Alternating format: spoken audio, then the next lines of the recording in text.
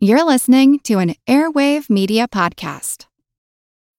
When you need mealtime inspiration, it's worth shopping Kroger, where you'll find over 30,000 mouth-watering choices that excite your inner foodie. And no matter what tasty choice you make, you'll enjoy our everyday low prices, plus extra ways to save, like digital coupons worth over $600 each week. You can also save up to $1 off per gallon at the pump with fuel points. More savings and more inspiring flavors make shopping Kroger worth it every time. Kroger, fresh for everyone. Fuel restrictions apply.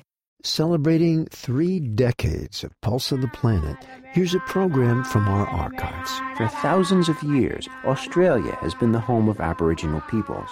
In some of the remote desert areas, contact with whites wasn't established until around 40 years ago, but it brought radical changes. I'm Jim Metzner, and this is the Pulse of the Planet. We're listening to a song of the Pintupi people. Fred Myers, an associate professor of anthropology at NYU, lived with the Pintupi in the western desert area of Australia.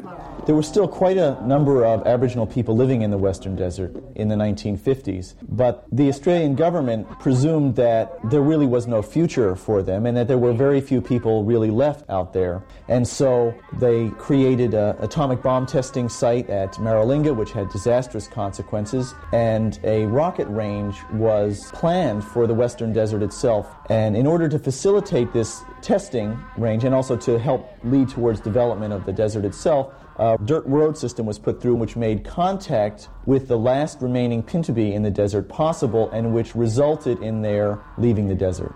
The government didn't have a policy of forcible removal of these people, but they presumed that in any case, the only future for Aboriginal people in Australia was one of assimilation with whites, and that they needed to be instructed in order to take up their role in the predominantly white society. And so Aboriginal people from the desert were relocated on settlements at which it was imagined that they would learn to take on the skills appropriate to their participation in the wider Australian society. And the policy was a complete failure. Over the last 20 years, efforts have been made to relocate Aboriginal peoples on their traditional homelands. We'll hear more about this in future programs. This archival program is part of our 30th anniversary celebration. I'm Jim Metzner, and this is the Pulse of the Planet.